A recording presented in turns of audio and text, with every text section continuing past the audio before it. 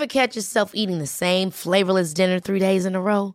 Dreaming of something better? Well, HelloFresh is your guilt-free dream come true, baby. It's me, Keke Palmer. Let's wake up those taste buds with hot, juicy pecan-crusted chicken or garlic butter shrimp scampi. Hello Fresh. Stop dreaming of all the delicious possibilities and dig in at HelloFresh.com. Let's get this dinner party started. Hey, it's Ryan Reynolds, and I'm here with Keith, co-star of my upcoming film, If, only in theaters May 17th. Do you want to tell people the big news?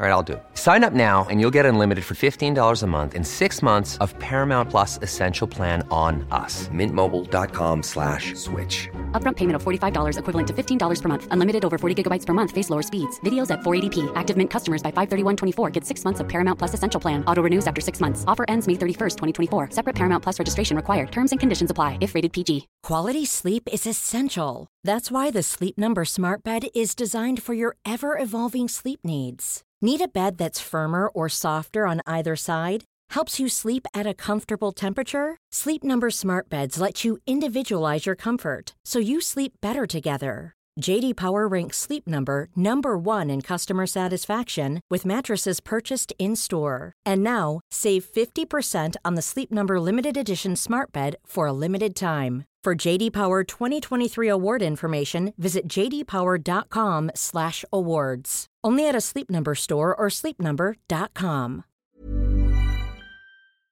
American Glutton Podcast has a Patreon. Do you hate commercials? Well, we've got a Patreon. Do you want bonus episodes? That's on the Patreon. Do you want to hang out and chat in our Discord channel? That's part of the Patreon too. We even have an option where you can leave me voicemails, all on the Patreon. So check it out today. Patreon.com/American Glutton. We have a Patreon. Hi, I'm Ethan Suplee. Welcome to American Glutton. Outside of acting, my two favorite things to do are diet and eat. I have a very complicated relationship with food, and on this podcast, we're going to talk about all of it. Food as entertainment, food as sport, food as fuel. I'll talk to experts and the average person, just like you and me. I hate to ask you to do anything, but if you're enjoying this show, please take a moment to like, subscribe, rate, review, all of the above on whatever app you're getting it from. American Glutton is brought to you by Trifecta. I used to sit and weigh and measure everything out, and I don't do that anymore. You know why I don't do that anymore? Because Trifecta does it for me. All my long, arduous Sunday spent on meal prep, I don't do that anymore because I get a big box of portioned cooked food every week from them, and I don't have to get overly thoughtful about it. They have taken all that energy and done it for me. Thanks, Trifecta. Today on American Glutton, I'm talking to Daryl Edwards. He is the author of the best-selling book Animal Moves. You can find him on Instagram at Fitness Explorer or on his website, primalplay.com. Daryl Edwards, welcome to the American Glutton Podcast. Glad to be here. I'm really interested in Animal Moves and your whole theory and practice in general. I went from being very sedentary for most of my life, in fact, making all calculations for my life about conservation of energy because I was very overweight and any kind of movement was a huge struggle. When I finally lost the weight, I still had that kind of mindset. So I would find myself trying to utterly conserve energy and move as little as possible. So I have to fight against that in the same way that I have to fight against my what I want to eat, you know? Yeah. And so I'm just totally fascinated by your whole ideas. Like, what are your thoughts on this, on movement? Yeah. So, I mean, the first thing I really want to comment on is your point around the conservation of energy. And we know much of the messaging around weight loss tends to be eat less, move more. And the biggest problem with that is not so much the debates around how effective exercise can or can't be for weight loss or body composition. The real issue is it ignores our biology. in the sense that we evolved, we're here, and part of the reason we're here is because we seek out convenience. Right. And we make decisions based on what we need to do to survive. So if we don't need to be active, i.e., I don't need to go out and hunt and gather food, I'm very happy in my cave, not doing very much because I don't need to expend energy. I'm making a better decision by conserving energy. And so in the 21st century, where food is obviously far more convenient, where we have many more options in terms of locomotion and labor-saving devices, even though our biology is telling us conserve energy, access food when it's available, move less because we don't have to, I can get something to do this for me. That's why many of us have a problem. And it isn't just down to willpower alone. If it was, many of us would be successful in terms of managing our body composition. That fight you described is the fight of our DNA. It's the fight of our cells telling us, relax. Yeah. You don't have to move right now. Why are you making this decision to move arbitrarily? Even exercise, exercise is an arbitrary decision in order to get more physical activity in, right? I have to say to my brain has to say, hey, do you want to do some movement now? Not really. Well, you should do because it's good for you. So let's do some movement. And when we do this movement, let's do it in a very structured, organized way. And we use this term exercise. And in doing so, we'll achieve our objectives. So in my case, I want to lose weight. I want to improve my body composition. Let me do this thing called exercise. So imagine your body's screaming at you every single second of that block of time that you're exercising, saying, you don't really need to be doing this. It's uncomfortable. Why are you expending calories unnecessarily? Do you really know where your next meal is coming from? We don't know. You may do, but we don't. So that's why our bodies feel so good when we're sedentary, when we're comfortable. And even though we know that there are the benefits of exercise, even though we know we feel better post-exercise, getting to the starting line is really, really difficult. Yeah. And in terms of myself, I used to believe it was all about individual responsibility, personal responsibility. It's easy to make the right decision if you're just dedicated enough, if you're disciplined enough.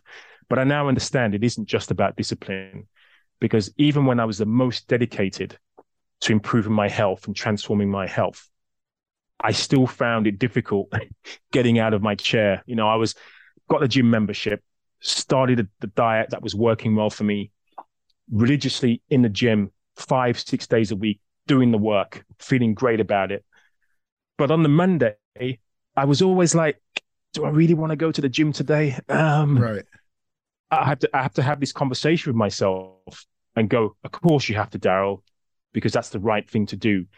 But it was never, I can't wait to hit the gym today. Every single day, every single session. You know what I mean? It wasn't joyful.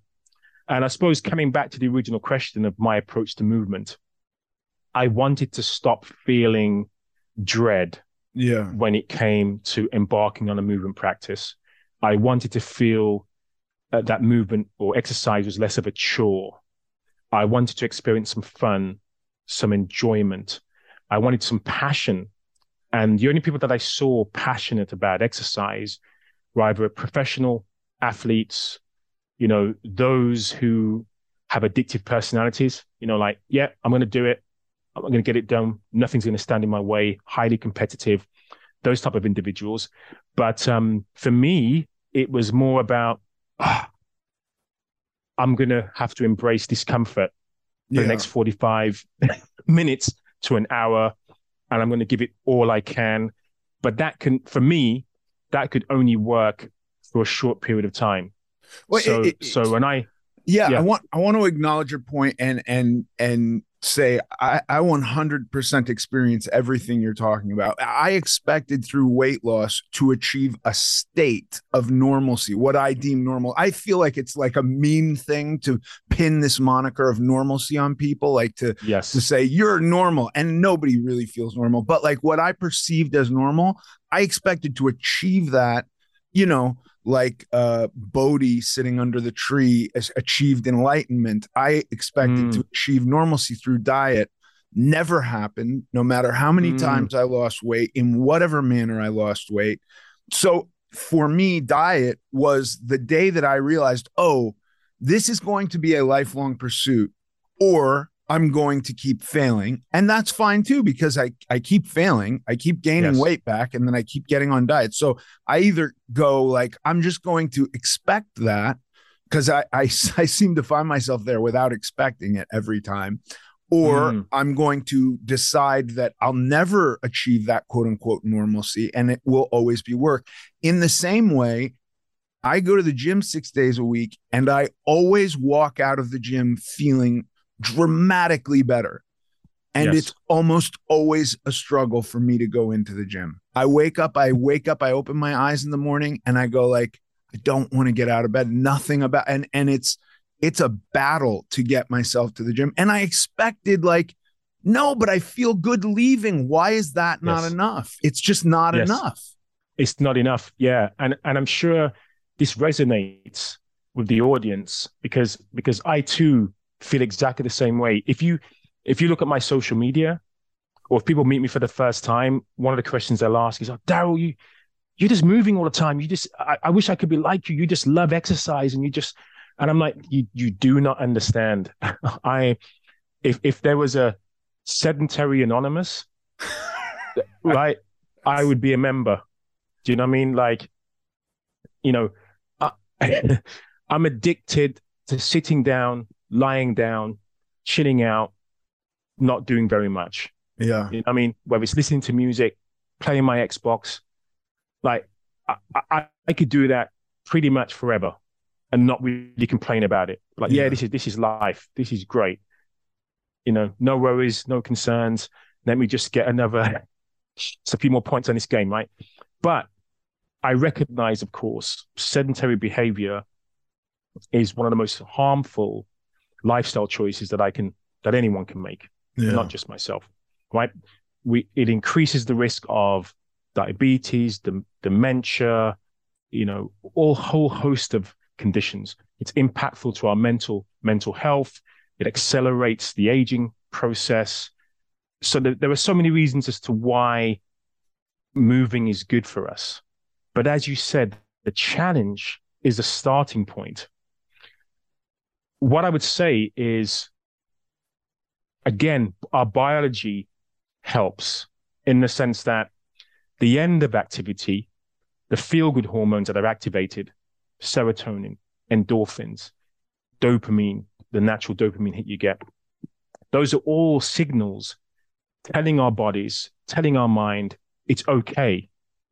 And this is something you want to do again, right? Because you want this feeling again. So many of us will leave the gym going, yes, I feel great. Why did I have so much difficulty entering the gym? I can't wait to do this again, right? We have that. And many of us are able to repeat that cycle and that process.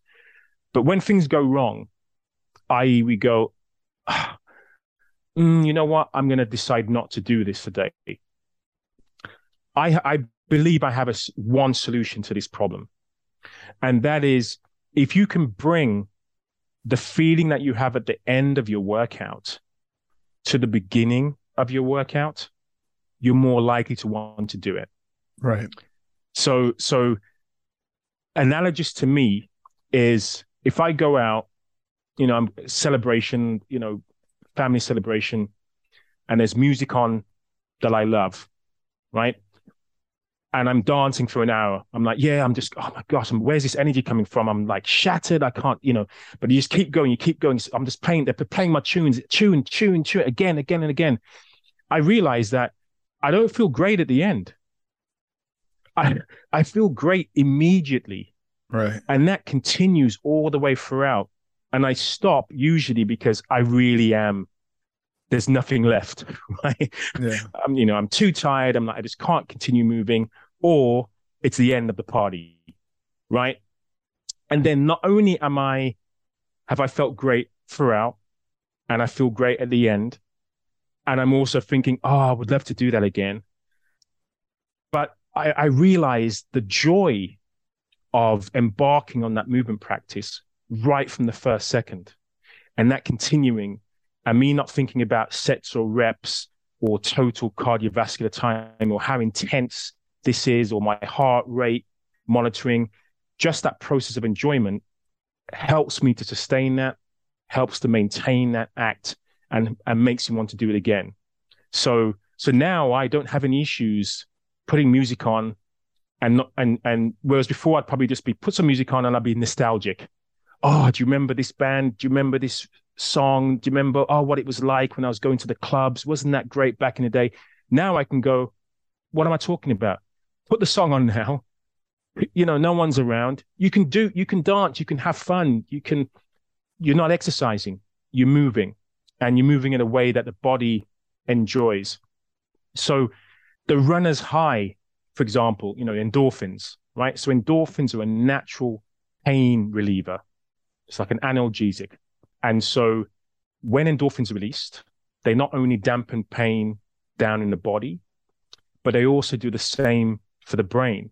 Yeah. So the brain, there's a kind of state of euphoria.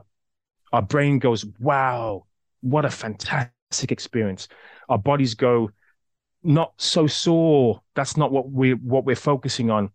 We're feeling good about what we've just done, about this level of exertion, right? So that's what the endorphins do for us. But the runner's high, which is what it's termed as, it's at the end of the running process. I mean, you run your 10K, you run your half marathon, you run your marathon, and then you're like, yeah, wasn't that fantastic? But you've had to endure 2, 3, however many hours of significant discomfort to get that glory at the end. And for me, it just doesn't make sense. It's irrational. And it's that sort of irrationality that only a child would understand. Right. So if you said to a child, hey, let's just do something for the next 2 hours, 3 hours, and then right at the end, it's going to feel really great. Most kids would be like, no. Yeah. Right. Do I have to do this, mom or dad? No, you don't have to do it. Okay. In that case, I'm not going to do it. Well, it's a version of the marshmallow experiment. Are you familiar with the marshmallow experiment? I am. Yes. Yeah, it's like that. And you think about that, and that's what I would say, like, for me, looking at that, I look at the kids who wait are the normal kids. But the reality is they're a far smaller group than the kids who can't wait. And I couldn't wait. So in fact, we're normal. We're normal. Yeah. With that experiment, those kids, the minority of kids who can wait the minute or two, they're looking at the marshmallow, they're looking at waiting to see if somebody's going to count, those kids are not, I wouldn't say they're normal. No, I think they're sociopaths, honestly. Yeah, I totally agree. They're conditioned. They're socially conditioned. They're conforming to adult norms. Yeah. Whereas for most children, they want instant gratification, right? It's like, it's there. It's right in front of me. Why can't I eat that? Why can't I enjoy that marshmallow? Why wait 5 minutes? Yeah. What's that about? So of course, children have to learn, that sometimes you have to rely on hard work. You've got to put some work in. You've got to study for exams. Not everything is instantaneous, right? That's a process of growing up and becoming an adult. But it's not a binary choice.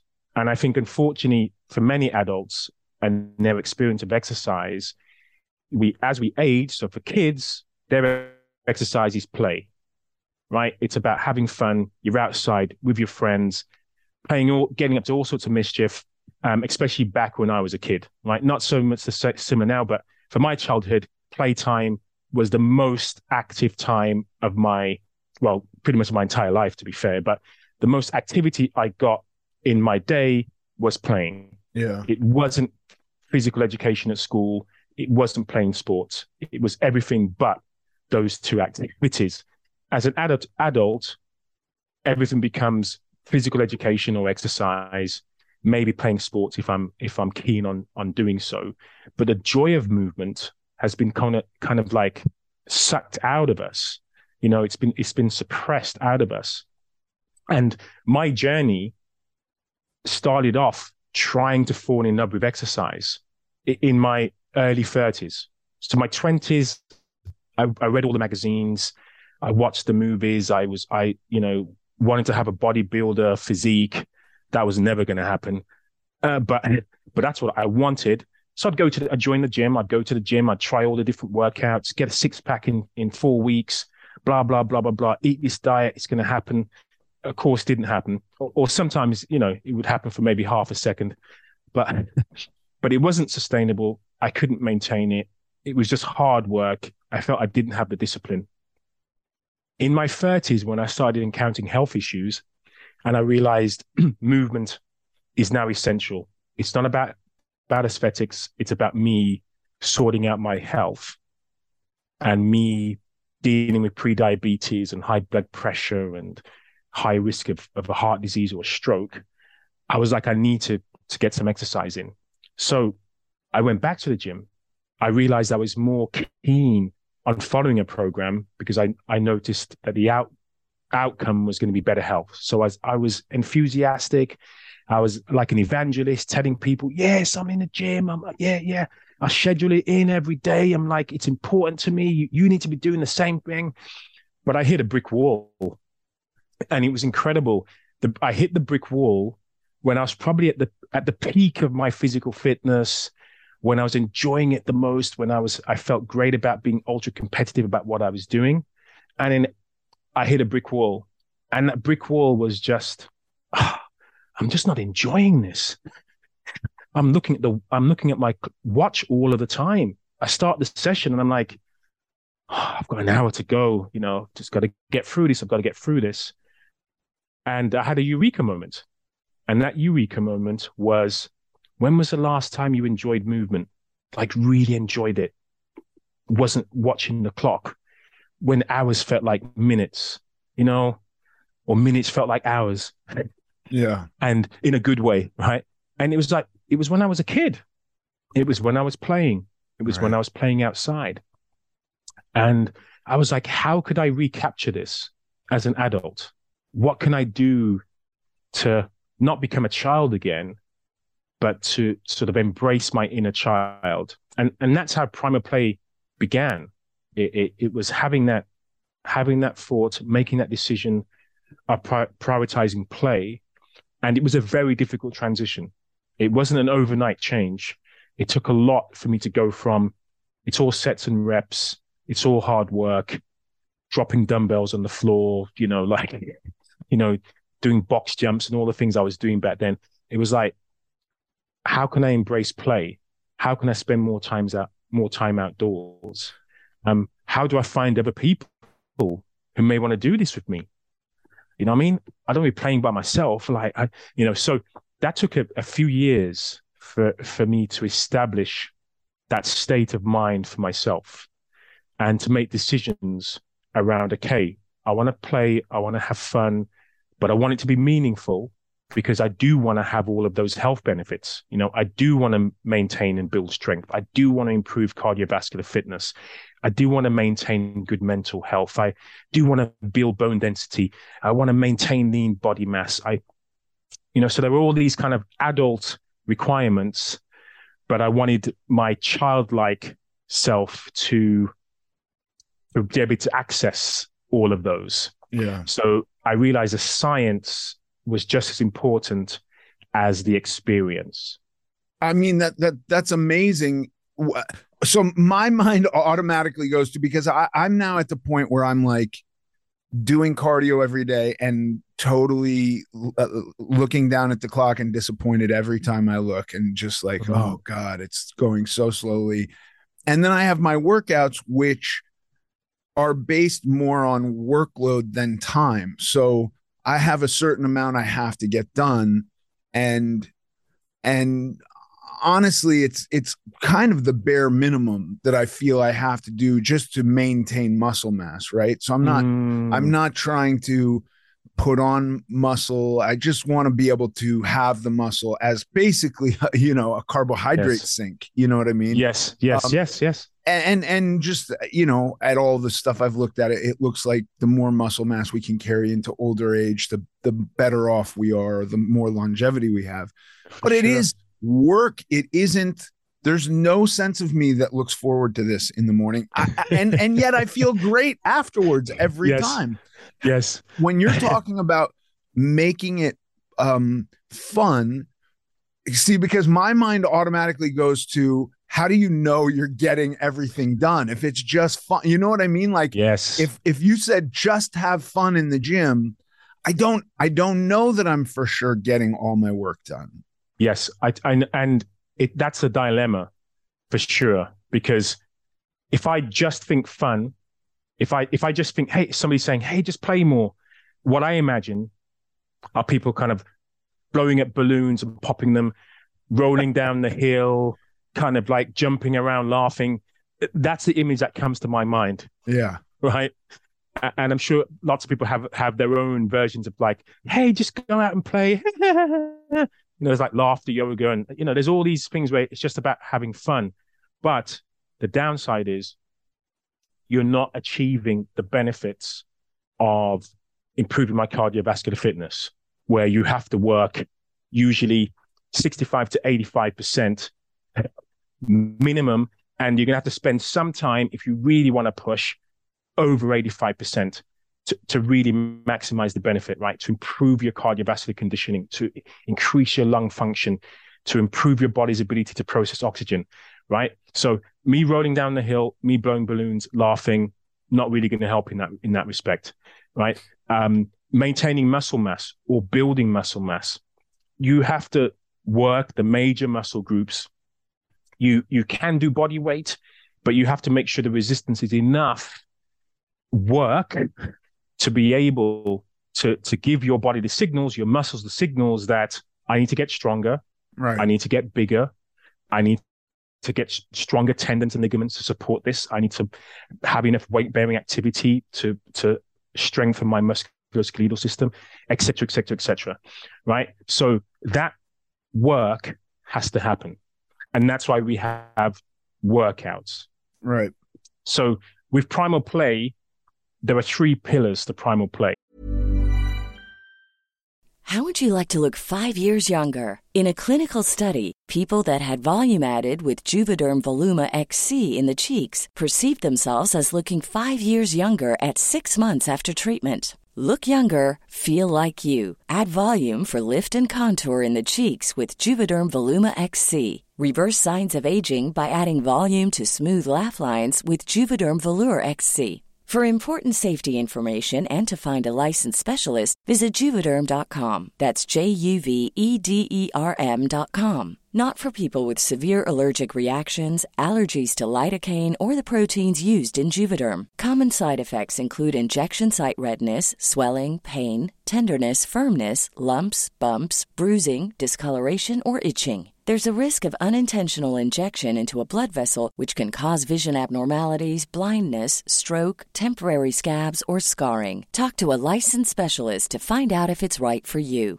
You should celebrate yourself every day, but some days you should celebrate with jewelry. Whether you want to commemorate an unforgettable moment or just bring some added sparkle to your collection, Blue Nile can offer you expert guidance and a wide assortment of jewelry of the highest quality at the best price. Go to BlueNile.com today and experience the ease and convenience of shopping Blue Nile, the original online jeweler since 1999. That's BlueNile.com. BlueNile.com.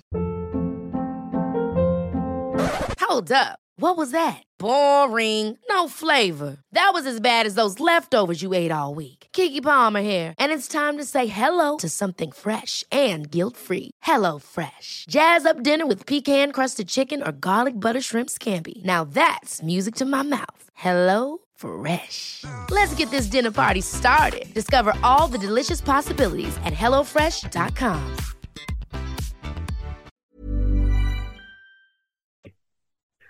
So one part of primal play is the play psychology, which is about the experience, which is about the fun, which is about the joy, which is about, feeling great about what you're doing, it being sustainable, you wanting to do it forever, right?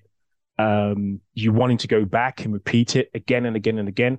That's a play psychology, and having strategies to make informed decisions around how I can have fun with movement. But the other two pillars, one is evolutionary biology and one is exercise science. Right. So the evolutionary biology kind of tells us what our primal beings are, how we should be moving, what sort of movement patterns we should be doing, which model what humans have always done. So when humans were here, Homo sapiens were first here, what sort of movements did they do to maintain their life on the planet, basically, right? Building, walking, running, lifting, carrying, jumping, crawling. There were all these movement patterns that they engaged in. But again, if you think about that, it's still kind of work, right? It's challenging, it's difficult. I mean, especially since we no longer have to do that, right? We don't have to do that. It's a weird time we find ourselves in. We're having a conversation, I believe, across an ocean, which is crazy. And we can get our food without getting out of bed, and we can be entertained all day. We don't have to do any of this stuff. We don't have to do any of that stuff. But the good thing is, and this is talking about the third pillar of primal play, the primal play method, is we have the exercise science. So the exercise science tells us how exercise, how movement affects our physiology. So what stimulus do I need to elicit, increased bone mineral density? What stimulus do I need to start maintaining and building muscle mass and reducing visceral fat around the middle? What intensity do I need to work at to improve my cardiovascular fitness? So once you can marry the play psychology with the exercise science, then you can be informed about why this is beneficial. So I'll give you a very simple example, because people always say, well, give us an example. What does that mean? An example is when I'll mention this about my brother, 2 years younger than I, right? We shared the same room. We played a lot when we were kids. And there was a time where, as the older brother, I was like, yeah, I can pick you up. I can piggyback carry you, right? And I can carry you, can run, and he couldn't do the same to me, right? He wasn't strong enough. He wasn't old enough. But then there came a point in time when he was just like, I'm strong enough now. So at a very young age, 6, 7, whatever it was for him, he was able to lift more than his body weight onto his spine, and not just lift. He was able to carry me for a significant distance. So if you just look at those two activities, lifting, carrying, locomotion, and you transfer that to an adult doing exactly the same thing, right? They piggyback carry. Let's say body weight or somebody a little bit smaller than them or heavier than them. That's a significant amount of mass that they're adding to their body, right? It's in some cases, it's more mass than they would actually be back squatting in the gym. Right. Right. So in my groups, I've had people in my groups who don't do any weight training, who are concerned about lifting weight, don't feel strong enough, but they'll be happy to piggyback carry. And when you explain to them, if you went to the gym, you might be given just a barbell, 15 kilos barbell to put on your back to just do air squats, just so you can get used to the movement. Injuries, we're really concerned about that. But they can have somebody who weighs 150 pounds jump onto their back, and with a smile on their face, they can carry these individuals. So no, but it's very strange, Daryl, because as I'm picturing it, I can back squat my weight. That's fine, but it's heavy, and and I have to really make sure my feet are in the right position and that my breath is held and that my hip is underneath. There's a lot to do. And if I picture one of my friends jumping on my back to give me a piggyback ride, I'm not doing any of that, and I'm not apprehensive that I'm going to hurt myself either. Yes. Exactly. That's the point, because one, I think there's muscle memory. So many of us can remember piggybacking someone as a kid, right? I think most of us have had that experience. It's a universal movement pattern. And secondly, it's because your brain is switching off from working out.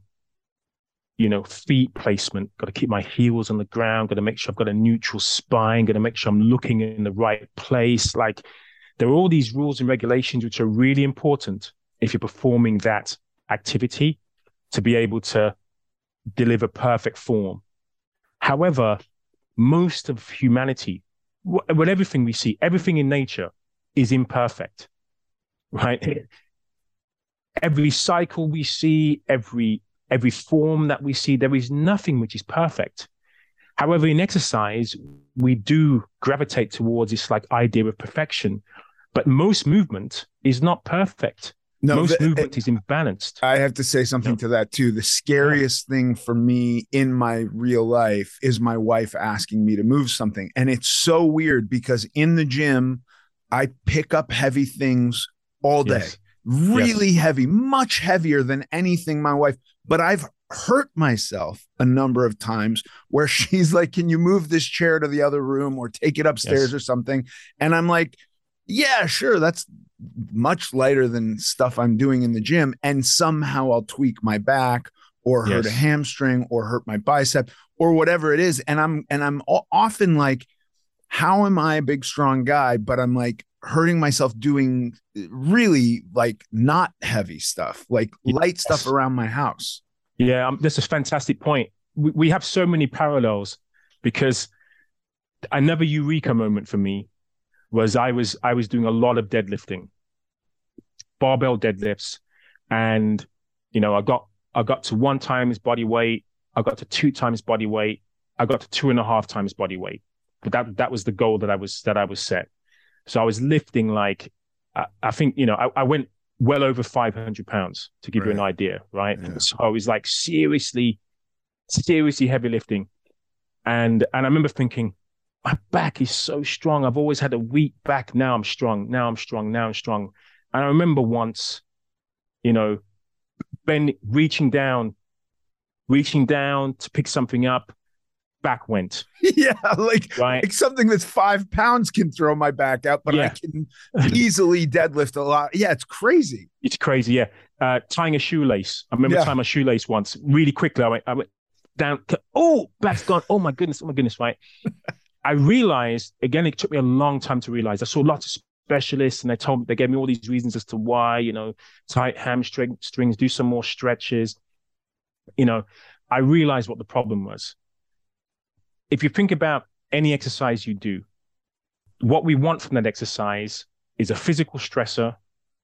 We want adaptation based on that demand. And then we want the ability to repeat that action. And sometimes, if possible, we want to increase that demand, i.e. increase that load, so we get stronger in doing so. The downside is you kind of get stronger doing that movement pattern. So this strictness of form for particular exercises, like the deadlift, like a back squat, which are functional movement patterns, but they're straight up and down. And as humans, even if I sit down and stand straight up, I still have some rotation. I still have some lateral movement. I'm not an android. It's impossible for me to perfectly go from sitting position to standing, or from a top of a squat to a bottom, or from a top of a deadlift down to the floor.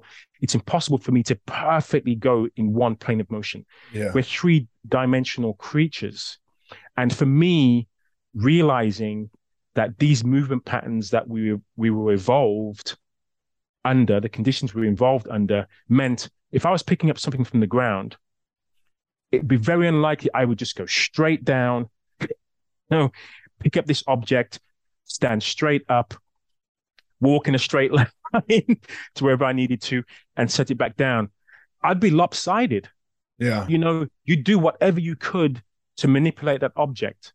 So I stopped doing maximal deadlifts, and I started doing lots more rotational work and lateral work. And I changed my back squat position, like body weight squats, to like all types of different squat movement patterns, then my back became stronger. So I went from somebody who had, let's say, 2 to 3 episodes a year of chronic back pain, started exercising, then got maybe one every 12 to 18 months when I was really strong, to now pretty much never having those episodes of low back pain. Oh, wow. And it's just that adaptation. So the adaptation for me saying, my back doesn't just do this. My back also twists and rotates. And for many people, they have this back twinge when they're adding some rotation to their spine, and their spine going, you never ever do this. Right. This is not what we do. What I mean? What are you doing? Yeah, this is what crazy. Are you doing? Moving like this. Yeah, moving like this. What the heck are you doing? And that's why we get those muscle spasms, and we have these kind of, our body basically trying to protect us, going, oh, no, don't do that again. I need to stay in this position for a few days. I realized that not only are we in this sedentary world where we've outsourced physical activity, right? It's outsourced to our cars, our like public transport, the lifts that we can use rather than taking the stairs.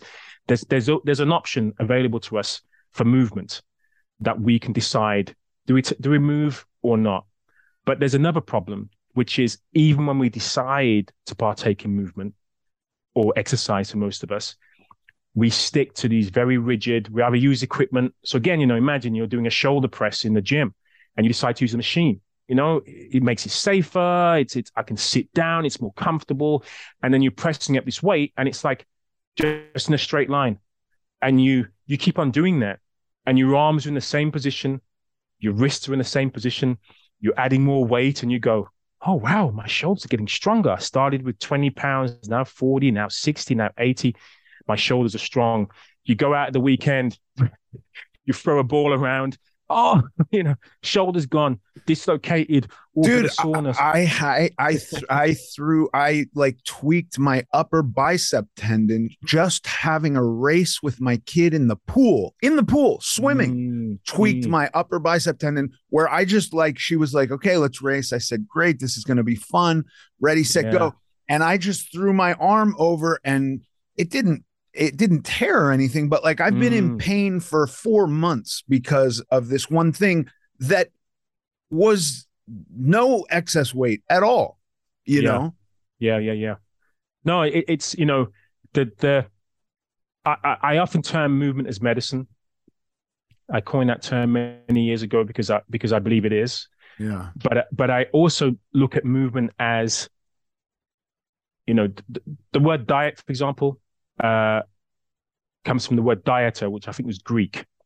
And dieter means lifestyle, right? It isn't just nutrition.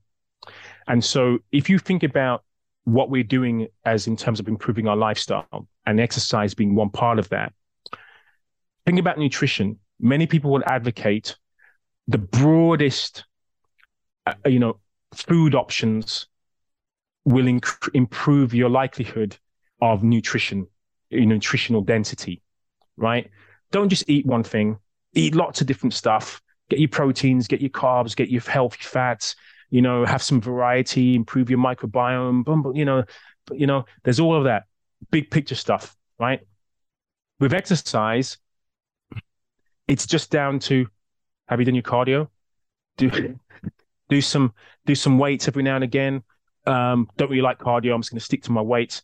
Don't really like weights. I'm going to stick to my cardio. Oh, you know what? Don't want to do endurance. I'm going to do some HIIT.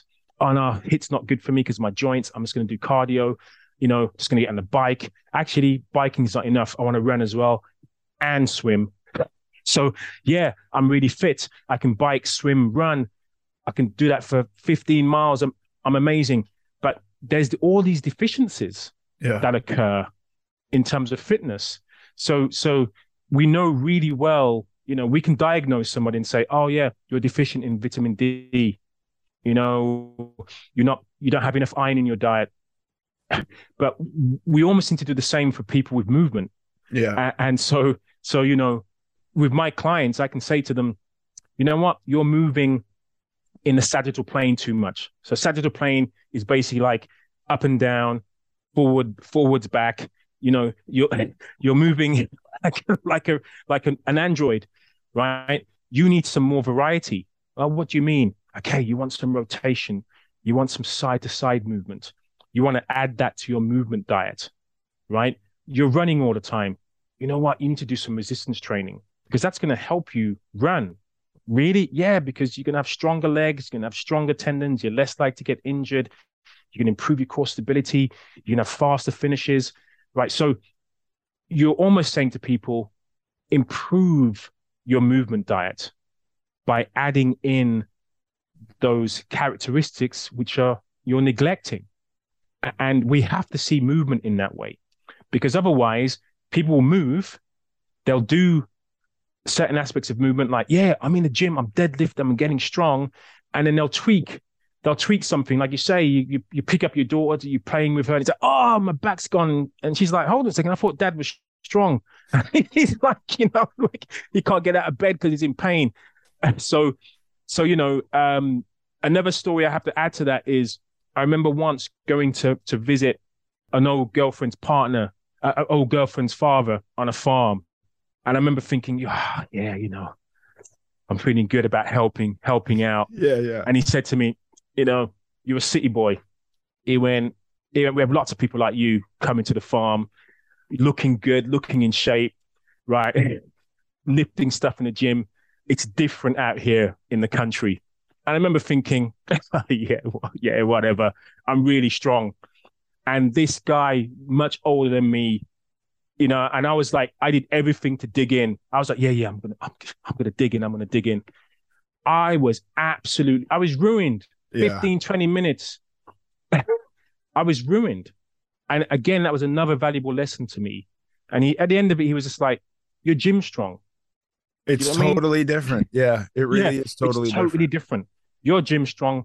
I'm functionally strong. I can do all the things that I've taught my body over many, many years. Again, I didn't just take that, I didn't regret the decision of going all in, because it made me realize that whatever I was doing, I was neglecting a significant part of my movement diet. I did go back.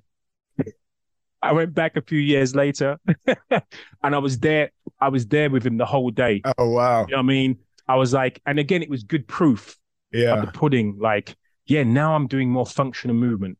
Well, it's also very interesting what you're saying, because like I've had a number of evolutions and it mostly was just not knowing how to get to where I wanted to get, and then not even really knowing where I wanted to get, just knowing I wasn't happy where I was. So I went I had a cardio phase where it was cardio all day, every day, no resistance training.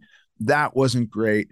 Then I had a CrossFit phase, which I got injured a couple of different ways and I just couldn't exercise. And I was like, well, that's not good for me. Yeah. And then it was strictly weightlifting. And, now I've recently started going, because I have had a couple, not injuries, but a couple of little instances where I went like, that thing shouldn't have hurt me. Right. And it did. And I wouldn't call it an injury, but it was painful and kind of like altered the way I worked out for a little while. Yes. And so I've started to go to like yoga, just looking for more flexibility and more mobility. And I hate it. I hate it.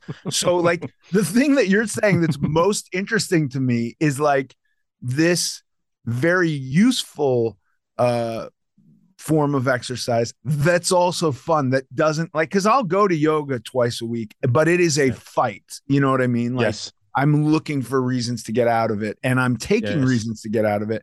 And so I'm really going half the time that I should be going. Anyway, I'm interested in what you're talking about. And I can't wait to look at your book and go on your website, simply because if there is a way to get some of this, which I want that ability to have a race with my kid in the pool and not, be unable to do a pec deck because my upper bicep tendon is inflamed. That shouldn't happen. I mean, again, exactly. Yeah. Exactly. And if it's not a chore, that's icing, you know? Yeah, exactly. In some respects, in the book Animal Moves and on my website, I discuss this process of, in some respects, some of this journey is individual. It's personalized, right? You have to define what is fun for you. But we also have, again, because of our history, human history, many of the things that kids play, the games they play, it's universal. Like if there were some kids born that had never seen any outside influence ever, they would definitely be playing tag. Chasing games, climbing trees, throwing games, crawling games, jumping, carrying.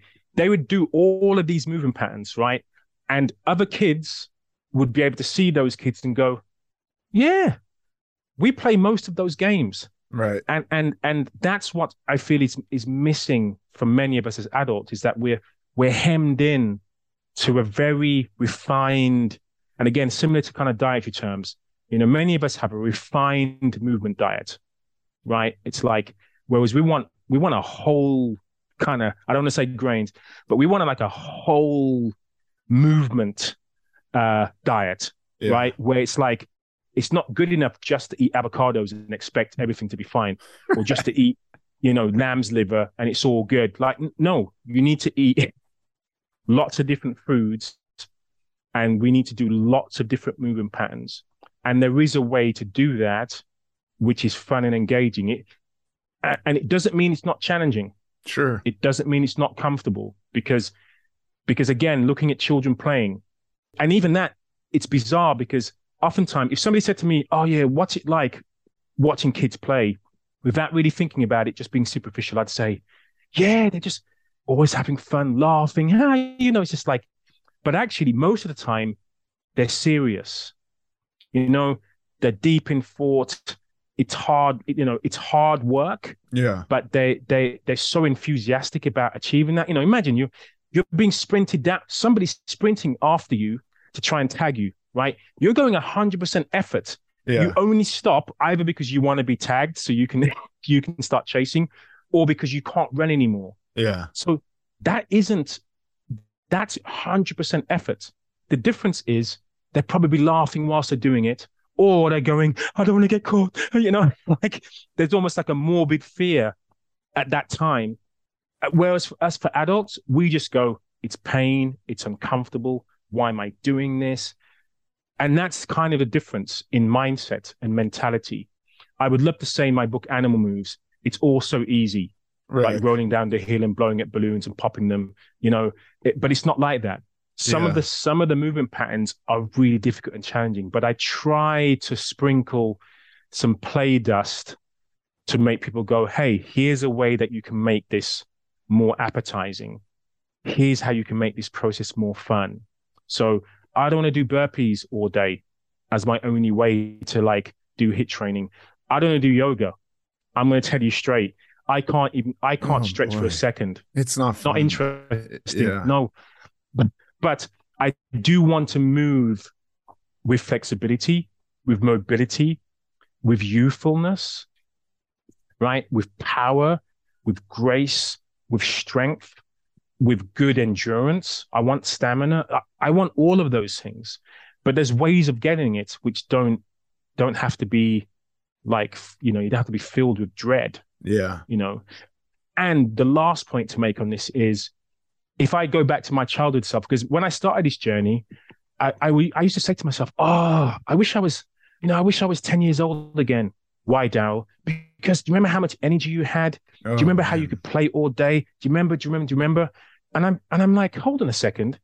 Can you imagine a lion, an adult lion, going, hey, I wish I was a cub again, because I was so strong and had so much energy and so much speed, and like, no, the adult lion would be going, I wouldn't want to go back to that, because now I'm the most powerful, strong, fast, explosive, amazing creature when it comes to movement. And humans are probably the only creatures that have that discussion. Oh, do you remember when I was a preteen, or when I was 14 years old, before my prime, I was the strongest, fittest, most healthiest individual I ever was. Like, why is that our baseline? Why is it our benchmark? Yeah. So again, realizing that later in life, but I'm now in my 50s, and there's some things that I can do now I couldn't do in my 20s and 30s. And that's the reality. And it doesn't mean I'll be able to maintain that forever, but I'm still trying to push myself as if there's no ceiling, as if Also, I just know that if I go back into sedentariness, then the future gets really dark, really quick. Yes. So like very quick. I'm a grandfather. I want to be, by the time my grandchild is running around, I want to be running around with her and not like injured and sitting on the sidelines. Yes. Yeah. That's a beautiful point. Why it's investing in your future. Yeah. Making these decisions, whatever may come your way, right? It's not going to make us bulletproof, invincible, but certainly what it does do, it's like an insurance policy, but it's insurance policy you're drawing on all of the time. That's the way I like to see it. So if nothing happens, you still benefit because you're in a much better position. If something does happen, you're in a much better position. So if you've got to take meds, you probably need to take less meds, right? If you're suffering with a condition, you're going to be having less side effects, having less symptoms in relation to that. If you have an injury, you're more likely to recover sooner. So it's one of the best things we can do for our health, mental, physical, emotional. And it's just a shame that most of the messaging we see around fitness are, no pain, no gain. My warm up is your workout. Like it's lots of posturing. It's lots of aesthetics again. So people don't feel as if they feel welcome. Many people don't go to the gym only because of the people within the gym. Yeah. That's it. Not because I had to lose 150 pounds before I'd go into the gym. And even then I didn't feel comfortable and would work out with a trainer. And now I'm in the gym every day, and I would only say, like, if you're overweight, please come to the gym. You know what I mean? Like that's your spot. Please do. And for those in the gym, make those people feel welcome. Yeah. Do you know what I mean? Help them out. Like, don't make them feel as if they don't belong. And unfortunately, and I hold my hands up, I used to be one of those people who'd be like, beginners coming into my space, not knowing what they're doing, using my weights, and it's unfortunate because now I realize being more inclusive, making fitness more accessible, giving people more options for them to move their bodies, it benefits us all. Because even if you think it's just about me, well, for me, it's like, no, it's not. It's about my kids. It's about my family. It's about those I love and care about. And so I want everyone to be able to share in this experience of being able to move more and to have more fun and to realize that that everyone can be a superhero, right? Everyone can be as fast as they possibly can. Everyone can get stronger no matter what their position. They can get stronger than what they are now, if they're living a sedentary existence, right? If they're physically inactive, everything you do is going to be of benefit, and you can build on that. You can take baby steps. So I feel privileged and honored to be able to share this message and to realize I don't want to cater to the elites. I don't want to sing to those, who already understand this, the people who will go to the gym and do the work. My flock, so to speak, are those who are like, I would love to. I don't know how. I don't know what to do. Yeah. I'm not sure if this would count as exercise or not. And so I'm having some of my clients, they're achieving fantastic things through movement. Yeah. They feel strong. They feel as if they have energy to do things that they couldn't previously. They feel more confident about their future in terms of longevity. And it's a wonderful industry to be in, to be able to offer that. I love it. I think it's a great message. I'm excited to do it too. Just to your Small details are big surfaces. Tight corners are odd shapes. Flat, rounded, textured, or tall. Whatever your next project, there's a spray paint pattern that's just right. Because Rust-Oleum's new Custom Spray 5-in-1 gives you control with 5 different spray patterns. So you can tackle nooks, crannies, edges, and curves without worrying about drips, runs, uneven coverage, or anything else. Custom Spray 5-in-1. Only from Rust-Oleum. Hi, I'm Daniel, founder of Pretty Litter. Did you know cats tend to hide symptoms of sickness and pain? I learned this the hard way after losing my cat, Gingy. So I created Pretty Litter, a health monitoring litter that helps detect early signs of illness by changing colors, saving you money and potentially your cat's life. Pretty Litter is veterinarian developed, and it's the easiest way to keep tabs on your fur baby's health right at home. Go to prettylitter.com and use code ACAST for 20% off your first order and a free cat toy. Terms and conditions apply. See site for details. This message comes from BOF sponsor eBay. You'll know real when you get it. It'll say eBay Authenticity Guarantee. And you'll feel it. Maybe it's a head-turning handbag, a watch that says it all, jewelry that makes you look like the gem, or sneakers and streetwear so fresh every step feels fly. eBay gets it. So look for the blue check mark next to that thing you love. And be confident that every inch, stitch, sole, and logo is checked by experts. With eBay Authenticity Guarantee, you can trust that feeling of real is always in reach. Ensure your next purchase is the real deal. Visit ebay.com for terms. Point of, I'm not sure if this is considered exercise. When I was looking at where's the majority of expended energy is not in exercise, but throughout the rest of the day, I literally started doing, talking with my hands more and tapping my feet more, just going like, that's going to help burn calories. So it all counts. Any kind of movement is better than not movement. Yes, no, totally. That's correct. And there is an expression called NEAT. Yeah. Which is non-exercise activity thermodynamics. So basically the movement you do when you're not exercising, when you're at rest, is usually the majority of your daily metabolic expenditure, energy expenditure. So if you fidget, if you're a person who, and I do that quite a bit, it's actually beneficial for you. But there's a downside to that. I've got to speak on the downside. Okay. The downside to that is, for most of us, if we just rely on NEAT alone, when many of us are consuming, energy dense, like high calorie foods, and feel as if, I potter around all day, I'm good. Most of us have to do so much more on top of that, and it's not about the time you spend. It's about the type of activities you participate in. So NEAT is fantastic, but within that NEAT, make sure you're interspersing that with lots of activity, because the sedentary time is the real danger, the blocks of sedentary time.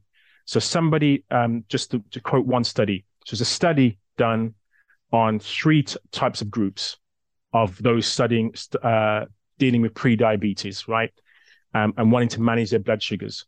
So they had one group who basically office jobs all day and just did their normal tasks, walking back to and from the toilet, that sort of thing, right? Going to lunch. The second group did 30 to 60 minutes of cardio at the end of the day.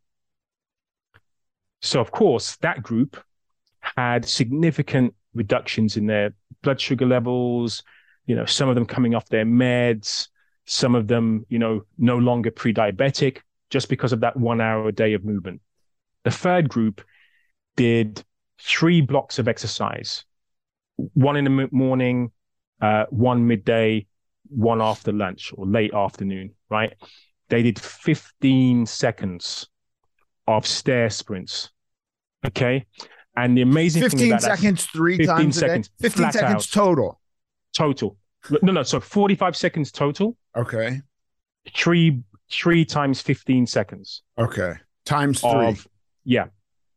sprinting, stair sprints, right? Flat out. So it's not like, yeah, I went for a little jog. It's like 100% effort, right? Until I couldn't run anymore, sprint anymore. That third group actually had the most significant health benefits, reduction in risk of developing type 2 diabetes. Oh, wow. Improving their risk of coming off their meds. So just those 15 seconds blocks of activity made the most difference. So it's incredible how little time we need as long as the intensity is high enough. And there were lots of research papers on the benefits of this really ultra high intensity, maximal effort work, relatively short duration, having all of these remarkable benefits to our physiology. So if there's any one takeaway from today, apart from making sure you have more fun with movement, the second is break up that sedentary time as much as possible throughout the day. Right. Take more regular walks, like, get more water. So you've got to go to the water fountain more frequently. If you're having meetings with your colleagues, make sure instead of sending them instant messages, go over to their desk, go to the toilet 2 floors up from where you normally sit. These things make a significant difference over and above just like fidgeting. Yeah. Amazing. Daryl, thank you so much. You're welcome. It's been a fantastic podcast. Thanks so much for your time. It's been a real pleasure. Thank you. And now for the Q&A. Here's a question from Matthew. Hi, Matthew. He says, I have been listening to you since the start and have to say that your advice, thoughts, and guests have greatly helped me overcome many negative self-thoughts and demons. Thanks, Matthew. He says, however, I have many left to conquer. I, like you, have struggled with weight my entire life, along with a very negative self-image of my body. I've come a long way since then and have grown so much, but I still struggle with my self-image every day. Much like you, I won't take my shirt off at the beach or even in front of my beautiful wife. I don't want her to be embarrassed. I don't know why I'm still like this at 43. I'm an accomplished war veteran with over 4 combat deployments, as well as a 15-year veteran police officer, decorated several times for that. But I struggle with the poor self-confidence. How did you overcome this or keep it at bay? Yeah. Thank you for this question. I don't think I overcame it. I think, though, that if you can manage to do one thing that makes you uncomfortable, like if you think of like whatever the thing that gives you the most anxiety or like would make you the most uncomfortable is, like, I wouldn't even think about that, because for me, that would have been something that I would have just put off doing forever if I was like, I want to figure out how to do that. So I would just start with much smaller things, and I would go like, is there something that makes me terrifically uncomfortable that I think I could still do? And what would that be like? And then I did it, and it was not as bad as I imagined it would be. And then I can kind of built from there and did more and more uncomfortable things. And there are times when I'm feeling more confident and I'm like, nothing could make me feel uncomfortable, or, I have self-confidence to defeat everything. And then that's not like permanently true. That's like fleeting. And I'll catch a glimpse of myself in a reflection on a mirror or walking by a store that's got reflective windows. And I'll go like, oh, that guy can't be confident. And it's all kind of ruined for a while. But I feel you. My self-confidence was basically debilitating as a kid, and it's not quite debilitating now. I'm still uncomfortable socially, but I'm managing much better. Yeah, interesting that you say, to sort of build on something, right? Like almost like start small and build on it. Is that what you mean? Like to do something that you like, just kind of get the guts up to do one thing that you feel.